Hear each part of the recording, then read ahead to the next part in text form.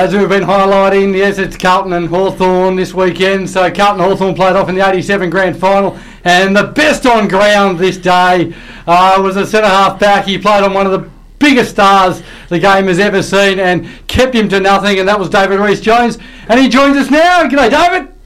G'day, guys. How's it going? Couldn't be better. Thank you so much for giving us some of your time. Talk us through this game, mate, and what a superb effort you did keeping Doomy to, what was it, 0 goals? No goals, and didn't have much influence on the game at all, so it worked out pretty well for us, and I think it surprised a few people, but Wolsey had an idea and it come off, so I've got to give him credit for that, I suppose, in the first place, but then I had a job to do, but we had a pretty young backline back then too, so a very young Stephen Silvani and Mick Kennedy in the back pocket. Ian Aitken was best first year player that year, and Tommy Alvin and Peter Dean and myself, so it was I was 25 and I was the oldest and more experienced player on the back line, even though I hadn't played much back line in my career, so it all went well that day. David was here. When did you know sort of that week that you had the centre-half back role and Dermy, and sort of what prep or how did you sort of approach that? Yeah, look, Wolsey kept everything as while there's probably 10 or 15,000 people at training, which makes it a little bit different, but tried to keep all our routine the same, and I didn't know till I walked in the coach's room, and he always had the board up with all the players' names where you're positioned, and fair to say a fair few eyes went my way when they saw the board up there, and I was playing centre back on Dermot Burton. So Thursday night it matched at our selection. That was the first I knew of it. Did you ever played on him before, or I mean, you were sort of on ball winger sort of type, but did you ever play on Derm before this one? No, I hadn't. No, and I as I said, I hadn't really played that much backline. I played a couple of games during that year. Wolsey threw me back a couple of times, and it was a bit of a surprise for me and for a lot of others. But he had an idea of pushing John Dorotich down, who normally played on Dermot, pushing him forward and trying to stretch the Hawthorn defence, and it all worked anyway, so full credit goes to the coach on that one. And we just spoke with Dave Glascott, and we spoke about the era of the 80s, and he reeled off some great players that he played against.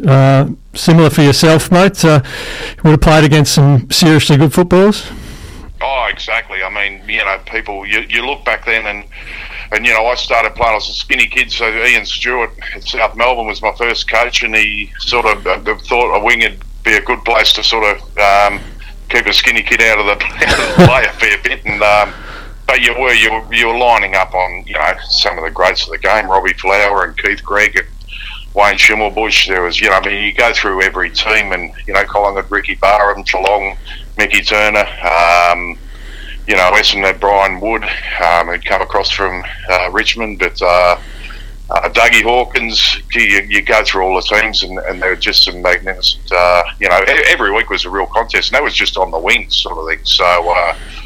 And over my career, I really got to play nearly. I reckon I played every position on the ground except for ruck or rover, and so at one stage or another, I'd played on every position on the ground. So you got to play on some good. I got to play places like Gary Ablett and Dermot, as we know, but some of the champions of the game. So real challenges, but it was good fun. And with your career, I mean, obviously a lot was spoken about the tribunal of your appearances here and there. Were you always in control of that side of your footy, or was it just something that occasionally you just have a fade? Yeah, I think Lou Richards coined the phrase "white line fever" back then about me, and it was pretty well appropriate. I think he said that kid Rhys-Jones, he goes down to Princess Park, he takes his head off and puts it in the locker and puts a pumpkin on and runs out. I don't think he's far off the mark there at times. Old Lou, but look, it was different days and as I said, I was a skinny kid, and when I first started, you being that way, you sort of, there were players at times who'd come out and try and bully you a bit and shove you around. Well, I wasn't going to take a backward step. But I think that, those early days got a bit of a reputation about, you can get into this kid and get under his skin and put him off his game, sort of thing. So I really built a rod for my own back, and I blokes coming out, they weren't even interested in getting the ball. They were, scragging you behind the play and stand on your toes and pinching your leg, niggling type stuff, which I suppose if you're playing today, that wouldn't happen because the amount of umpires and the cameras and everything else, so you get out and just play footy. But I built a bit of a rod for my own back for that way, and had blokes attacking me, and I suppose you warn them, you say, you keep doing that, I'm going to whack you, and if you don't whack them, you're not really sticking up for yourself. So, a few backhanders and different things at times. And a lot of times when I did get reported, which was only 25 times, a lot of those times were retaliating too. So, and that was back then, the bloke who retaliated always got caught. So, I have no doubt. A lot of them because of that too. Yeah, I have no doubt you got as good as you gave, but all worthwhile when you're winning grand finals. Yeah, well, I was lucky enough in '87 to be part of that premiership team, and that's what we played footy for. So that was terrific, and it was obviously the highlight of my football career, and it sticks with you forever. That it's your reunions and different things. That's what footy's all about, and all the hard work comes to fruition at the end, and we're lucky enough to get over the line that day. I was pretty confident going in because we'd had a pretty good build up to it, and Hawthorn played Melbourne in a pretty fierce match, and only just got over the line when Jimmy Steins ran over the mark and give a 15-metre penalty away, and allowed Gary Buckenara to kick a goal to put him in front. But both of those teams were pretty battered and beaten after that game, so we were pretty confident. Sitting there watching the game, and halfway through the last quarter, you're saying, it wouldn't matter which team we're playing, we should be able to knock them over. And we had a couple of our mates who couldn't be out there. There's the English contracted cancer that year, and Peter Motley obviously had that very severe car accident. Very good mate of mine, Booney Evans, got rubbed out for 1 week in that happened to be the grand final. So there's also a few blokes that couldn't be out there with us. So we were pretty keen to do it for them as well. So it was a great year and great way to finish it off.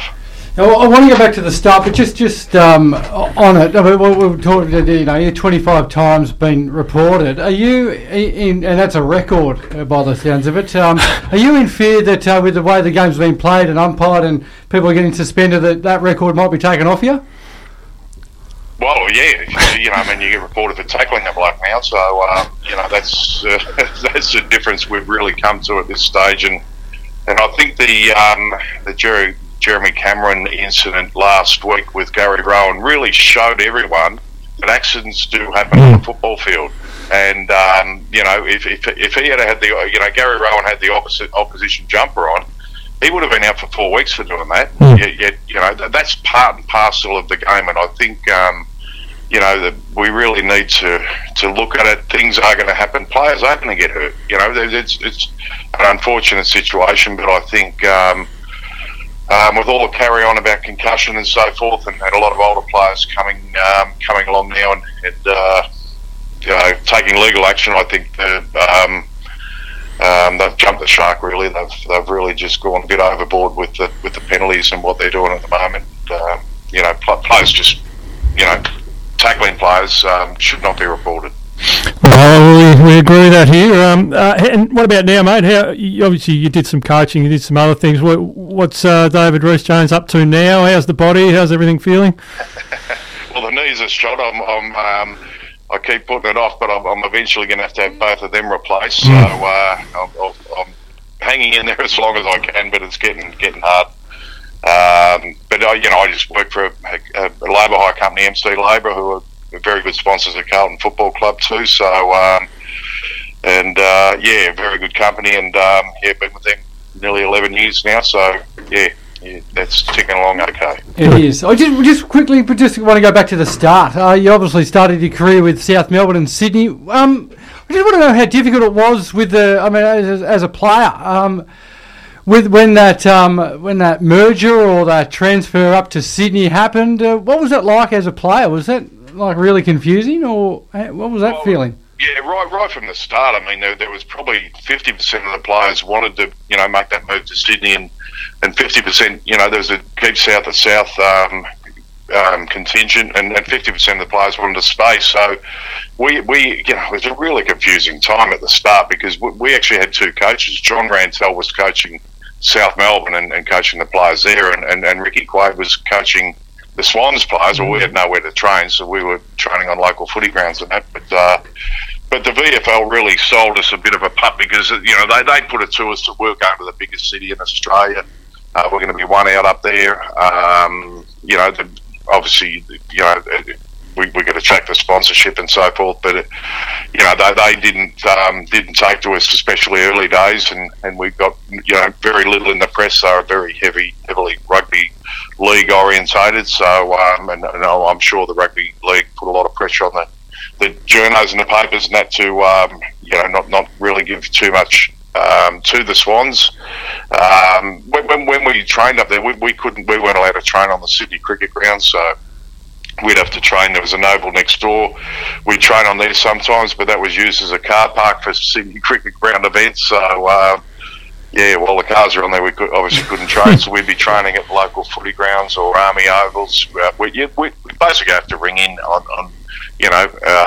on the day of training, ring the club and find out where we're training that night, and head down there. And a few times it was funny. We'd get down there and no one had pumped the balls up, so someone would have to go down the local servo and pump all the balls up, and while we're doing run throughs or whatever. And so it wasn't very professional back then. But gosh, it was tough days. Who were you hanging out with the most sort of up there? You would have did you move in with anyone up there, or? No, well, I took my then girlfriend. Yep. She came up with me, and and I think one of the good things about back then, and I think anyone who watched the Swans back then, you come to Melbourne, a lot of people, whether back for Essendon, Collingwood, Carlton, whoever, they always said, I would love the way you guys, the Swans are my second team sort of thing, and I think we did put up some pretty good performances, up there, because we had to stick together. We that was just us up there, and we weren't given any favours, so it was tough up there in those early days. But it's good to see the way they're going now, and they're really doing some great things, and it sort of in some ways makes you a little bit proud of being the initial people who made the journey up there and did the hard yards, I suppose, in some ways. Yeah, well, I mean, you're definitely a pioneer of that. I mean, I don't know, that was the question I was going to ask next, was, how proud are you? I mean, obviously you're a Carlton man, of course, premiership play with them, but being a South Melbourne / Sydney man and being a pioneer up there, it must make you feel proud of what they've become. Oh yeah, and look, and when you catch up with the blokes you played with up there, it's a special feeling, I think, with those initial people who we played, played those early days up there. So I mean, we probably get overlooked a little bit these days, but it was very tough days, I suppose, from the Swans' point of view, and they went through some tough times. I mean, I think when Gary Buckenara was coaching, and what was that, about early 90s or something, they almost went under. They were very close to going under. It was only a group of businessmen who sort of got their heads together and worked out a plan, and it was great to see them win a premiership not that long ago. So win their first one for 70 odd years or whatever it was. Yeah, we already asked David Glasgow. I mean, as we know, you're a Carlton man as well. How difficult has it been to watch them go about their business lately? And has it been just a tiny bit more frustrating than you imagined? I think that's the word, frustrating. I think, you can see the ability and the talent, in the line up out there, but they just haven't been able to put it together. Well, not very often anyway this year. I think, they whacked West Coast and had a good win against the Gold Coast. So we seem to go good against the teams that are coast in their name, but not very good against the rest of them. So, it's just been a pretty... And I've been to most of the matches, actually, and this year I've only missed a couple, so... Yeah, it really has been a frustrating year, and when you can see the talent that's there, I don't know what it is, but they just seem to lack a lot of confidence and play accordingly and play safe rather than taking risks and so forth. So hopefully they can turn it around for the back half of the year and have a good pre-season and hit next year pretty solid, because I think they'll be disappointed with themselves this year. Yeah, well, it could be the best thing. I mean, you had a lot of teams go up and down and then go straight back up and do great things. So hopefully it's just one of those blips that happens. Yeah, exactly. And I look at the team and I think the only player who really has been worth his salt all year has been Adam Chero. I think he's had a terrific year, but we've had a Brownlow medalist. Our captain won the Brownlow last year, and I doubt whether he's polled a vote this year. So, that's how much we've fallen. So it's, you don't lose your ability. So it's about a matter of, getting things right over the summer period this year and working a bit harder and maybe getting a few more players in and getting rid of some and turning things around a bit. But it's been a long time for Carlton supporters, and we're pretty impatient of it too. So I think a lot of people were pretty excited at the start of the year and probably a little bit flat at this time. Yeah, no, we all agree. Hey, David, we might have to leave it there, buddy, but it's absolutely fantastic to get your memories of the premiership that you won and your thoughts on the Swans and everything and the Blues. So, yeah, really appreciate it, mate. No worries. Thanks, guys. Anytime. Thanks, David. You're a good man. David Rhys-Jones there, 1987. Norm Smith medalist.